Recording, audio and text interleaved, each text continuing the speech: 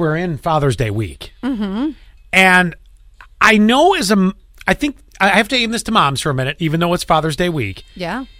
Moms, am I right that there is a point in your young child's life, maybe when they're starting to talk or things like that, you want the approval, and sometimes the other parent gets noticed more than you do, and I think it's pretty frustrating for that parent, the one that's trying to get noticed. Are you saying like that you want to be the favorite parent, or you want to be the parent that they go to first, right? It's almost too extreme to say the favorite, but kids are funny. Like, as they're growing up, they go through phases. Which parent, if there's both parents there, which parent is more in the moment, the one they go to? You know what? I'm so glad you're saying this, because I have a friend that her husband's like, so, let's call a kid Timmy.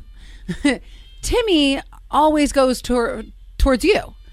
But their kid is really young, like really young, under the age of 3. Mm-hmm. And she says to her husband, okay, Timmy's about me right now, but Timmy's going to be about you eventually. Oh, this ticks a net off something fierce, because every night, Lydia, when she still wakes up in the middle of the night, really refuses to have Annette pick her up, screams for me. Yeah, she's a daddy's girl. I want daddy. I want daddy. Right. I want daddy. When it ticks her off, she comes out, she gets so mad, Annette gets so mad about it. She's like, I do all this crap for this kid, and she wants you at night, and this and that. It really ticks him up. Well, in honor of Father's Day, since I was just able to tell you that, I'm going to play for you.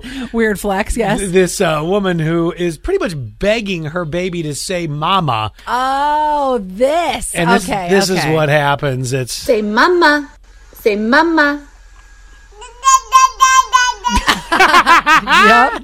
So, just want to let you know, the baby's got it figured out. It's our week.